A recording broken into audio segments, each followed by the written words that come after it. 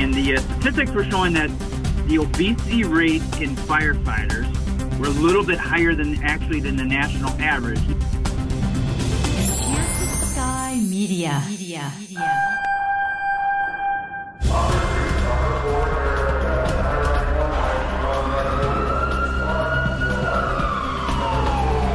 This is Code 3, the podcast for firefighters. Now, here's your host, Scott Orr. That's right, and I will not let Parkinson's stop me. Thank you for joining me again on Code 3.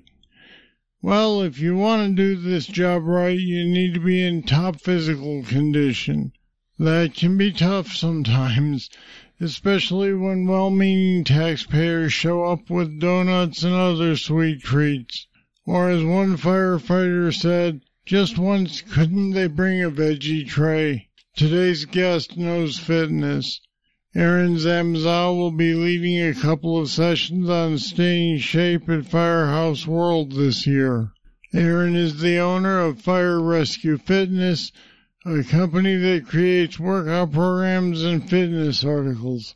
They focus on getting fire rescue athletes fit for duty. Aaron is a National Academy of Sports Medicine certified personal trainer and a peer fitness trainer. And Aaron Zamzow joins me now. Welcome to Code 3. Thanks, Scott. Good morning. You mentioned the donuts, and I always try to say this time of the year especially, just because it's there doesn't mean you got to eat it, right? Sure you do. If you don't eat it, who will? Well, eventually, I hate to say throw it out, but I always I move them around a little bit at my firehouse. I never throw them away, but if you put them up high enough in the cupboards or in the cupboards, a lot of times, by habit, I think we're all pretty lazy. So if you got to reach into the cupboard to get them, that's you're more too likely much to take trouble. Them yeah. So how fit are most firefighters? Well, statistics will vary, Scott. About 2 years ago, I think there was an article published, and actually, I think Time actually even produced it and shared it. And the statistics were showing that the obesity rates in firefighters were a little bit higher than the national average. Now, when you look at those statistics, you look at those also included on-call paid, volunteer departments, and, of course, career departments. So personally, I've been able to go around and travel, and I work with Firehouse and write for them and get to go to a lot of conferences. And I think the numbers are improving. Podcasts like yourselves, like Code 3 podcast, and also like magazines like trade magazines like Firehouse are really helping to promote fitness. And I think the industry is starting to take notice of it, especially with all of the other health concerns that we have with PTSD, cancer, and heart disease. So fitness is really starting to come to the forefront. So to answer your question, I think we kind of hit to a point where, wow, this is getting pretty bad. And now we're really, really utilizing the resources within the fire service to make improvements. So, like I said, I appreciate this opportunity to talk about it. And I think that just kind of confirms that we're making improvement. Is a lack of fitness behind the on-duty heart attacks we hear about? Would better fitness have prevented them? I think my gut response is yes. But unfortunately, right. Unfortunately, we just don't know all of the data. I had a great conversation with a Los Angeles County chief, Derek O'Conus, and we actually wrote about this in Firehouse this last December. And him and I agree that maybe we're missing something. Maybe there were other extenuating circumstances of these heart attacks. Maybe there was prior history. We just don't know enough. But I'd like to think that there are a couple of things that can help prevent it. And fitness is one of them. Hydration is another. I almost think our gear might be too good in the fact that we get all this trapped. We can't cool ourselves, and our body temperature spike, and then you increase your heart rate. And if someone's a little bit dehydrated, you add all those factors in there. I also think that maybe better rehab and better assessing on the fire ground could help that. So I really think there's a lot of different things that add to that, but fitness can definitely help improve that statistic in the next couple of years. And along with that, I think cancer too. 33% of all cancers are preventable with good nutrition and fitness. So I think that fitness can really help in a lot of different areas that we experience in firefighter health. One of your sessions at Firehouse World is about the 10 best exercises for firefighters. What makes something specifically good for a firefighter? Great question. I actually I do a lot of videos now, and I'm on firerescuefitness.com, and one of them that I'm actually doing right after this is just about the essential components of a firefighter workout. You see around the internet, because firefighter fitness has kind of been in the forefront, there are a lot of different articles and people writing about it, and sometimes you'll see, workouts come across, and they'll say, this is a firefighter workout. And my caution to firefighters and someone who's training for the job or is a firefighter and needs to perform the job is to look at the totality of fitness and look at their workout. You can't just say that if you do 80 push-ups and 100 burpees and you crawl 20 feet, that's a firefighter workout, because there's so many different components. When you talk about particular exercises, when I came up with the 10 best exercises, I really evaluated what were the movements that we do on the fire ground and what movements in the gym will help us improve those movements or perform better on the fire ground. I used to work with athletes. Before I got in the fire service, I was a little bit older. I went through my full-time. I got full-time hired in Madison, Wisconsin when I was 35. So I was in an academy with 20 or 21-year-old kids. So I had to figure out how to train for that. And you look at, when you train an athlete, let's say, for instance, I used to work with some guys from the NFL, and they were defensive backs. We didn't train them the same way we did linemen. And when I worked with guys from the NHL, I didn't train them the same way I did football players. So basically what happened to me was when I got in the fire service, I looked at what people were doing, how they were training as firefighters, and it didn't really correlate. So over the last 15 years, I've been trying to develop programs, and there's a lot of other good people doing the same thing that help perform better. So, when you look at what are the 10 best exercises, well, those are the exercises that really help deal with the different tasks of carrying stuff, climbing stuff, drags, crawling, sledging and pounding, lifting heavy stuff and moving it from one place to another. So when we go through that seminar, we're going to talk about what the movements are and then what exercises those 10 are. I will give you one. One is a plank, and the reason I say a plank is that every one of the movements that we do on the fire ground involves core, because you never isolate any muscle group. I guess unless you're a chief, right, Scott? You got a point somewhere.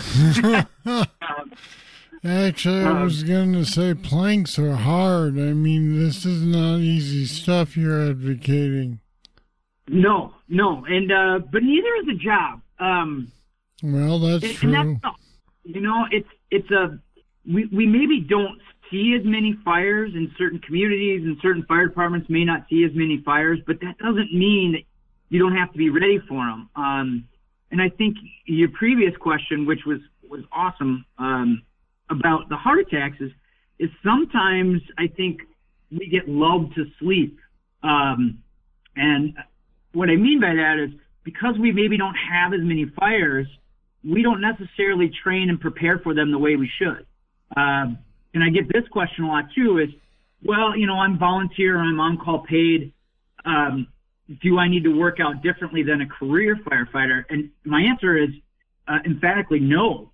You need to train the same way because the instances that we come across are all the same, right? Fire doesn't discriminate.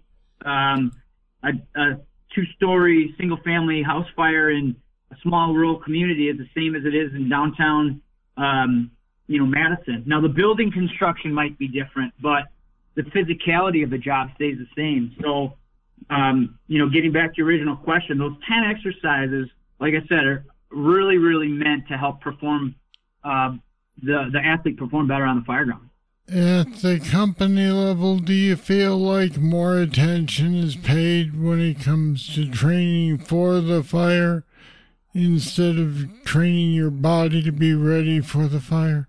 I think so. I run what's called a Fit for Duty challenge every January. And we will talk about that in just a minute. Yeah. Which I appreciate too, that you bring that up. But I think that the crew aspect to this is starting to gain popularity. I get a lot of emails from people that say, "Hey, I'm joining the challenge. Can I get my crew involved?" And of course, I always respond yes. And that's really the name of or the rationale behind doing this is, peer pressure. I think in some cases makes the fire service less conducive to health and fitness because you do get the donuts and you get, a little bit of pressure as a cook to cook just something that tastes good. Maybe that's not the most healthy. So by getting the crew involved in workouts, I think, number one, you learn to work better together and you get the camaraderie and you start to change that positive, you get more positive pressure in trying to improve health. So I really believe that the crew aspect to firefighting can help with fitness. Some crews are working out together, and that really is what I think will help stem and continually drive the firefighter fitness movement. Now tell me about your Fit for Duty challenge. Every year, so this is actually the 4th year that we're doing it. And when I say we, it's me and my dog, basically running Fire Rescue Fitness. Yeah, that happens. I think you could probably relate to that, right? Oh, yeah. Yeah. So Tessa and I, we run this challenge. This is the 4th year, and really what motivated me to do this was we really thrive on kind of peer pressure. We thrive on challenge, meaning as firefighters we do. And the idea behind it is I put up about $3,500 of my own money, and out of that $3,500, we give that money back as prizes to those individuals that use some of the Fire Rescue Fitness workouts and see changes, positive changes. And sometimes it's subtle changes like, hey, I lost 10 pounds, but I got 3 different crews now doing FRF workouts, and our department's culture is changing. And all I wanted to do was reward that and then use that to motivate others to continually make positive change. So the challenge runs from January 1st to April 15th. You could start a program anytime from January 1st to March 15th. But by April 15th, all we want to know is what program did you do? How did it work for you? How did it help you in your career? Every year, we get people that show us before and after photos to help motivate them and others. We also started a group on Facebook that has over 300 members that are participating right now. And really, it's really easy to start. So you go to firerescuefitness.com. You click on the link for Get Paid to Get Fire Rescue Fit. The first thing you need to do is choose one of our FRF workouts. And we have workouts for different levels. We have different workouts for different goals. And that purchase gets you started in the challenge. You'll get an email on how the challenge actually works. But basically, you get a program, You start it, you see results, and you let us know how it worked for you by April 15th. And then the Fire Rescue Fitness, I call them the FRF Nation, votes on Facebook. I have a committee that helps take a look at all the entrants. And then even if you're not in the top 5, we put everybody who submits results, we put them into a big raffle, and we give away prizes like TRX, Amazon gift cards, even some cash, some T-shirts, lots of T-shirts. A friend of mine owns a supplement company that's really, really good, that's catered to the first responders in the fire service. We're giving away some of those things. So the idea behind the challenge was to just promote fitness and help each other motivate a healthier culture in the fire service. And it's been great. Every year in April, I'll be honest, I kind of go, gosh, I hope we get some good people. And every year I'm floored by the results. So we are running that right now. Like I said, you could start your program anytime between now and March 15th. Well, we'll leave it there. You're doing a lot for firefighters, so thank you for that. And Aaron Zamzow, thank you for joining me on Code 3 today. Hey, thanks, Scott. I really appreciate the opportunity and love what you're doing. Keep it up. Let me know if I can help in the future. And as always, we've put some more information on Aaron's company, Fire Rescue Fitness, on our website, code3podcast.com/fitness. Check it out. Now here's Holly. Thanks, Scott. If you enjoy listening to Code 3, let us know. Or maybe you have a guest suggestion. We'd love to hear it. In fact, if you have some criticism, we'll take that too. Just as Chief Bruno would have said, be nice. You can email us at code3podcast@gmail.com or call 928-985-0530 and leave a message. We're listening, so give us your feedback. All right, that's it. That's all for this edition of Code 3. Thank you for listening. I'll be back again next time with more. I'm Scott Orr, and until then, I'll see you later. Code 3 is a production of Enchanted Sky Media. To get in contact with us, visit code3podcast.com. And if you haven't subscribed yet, you should. Don't miss an episode. Find us at the Apple iTunes Store, Google Play, or wherever you get your podcasts.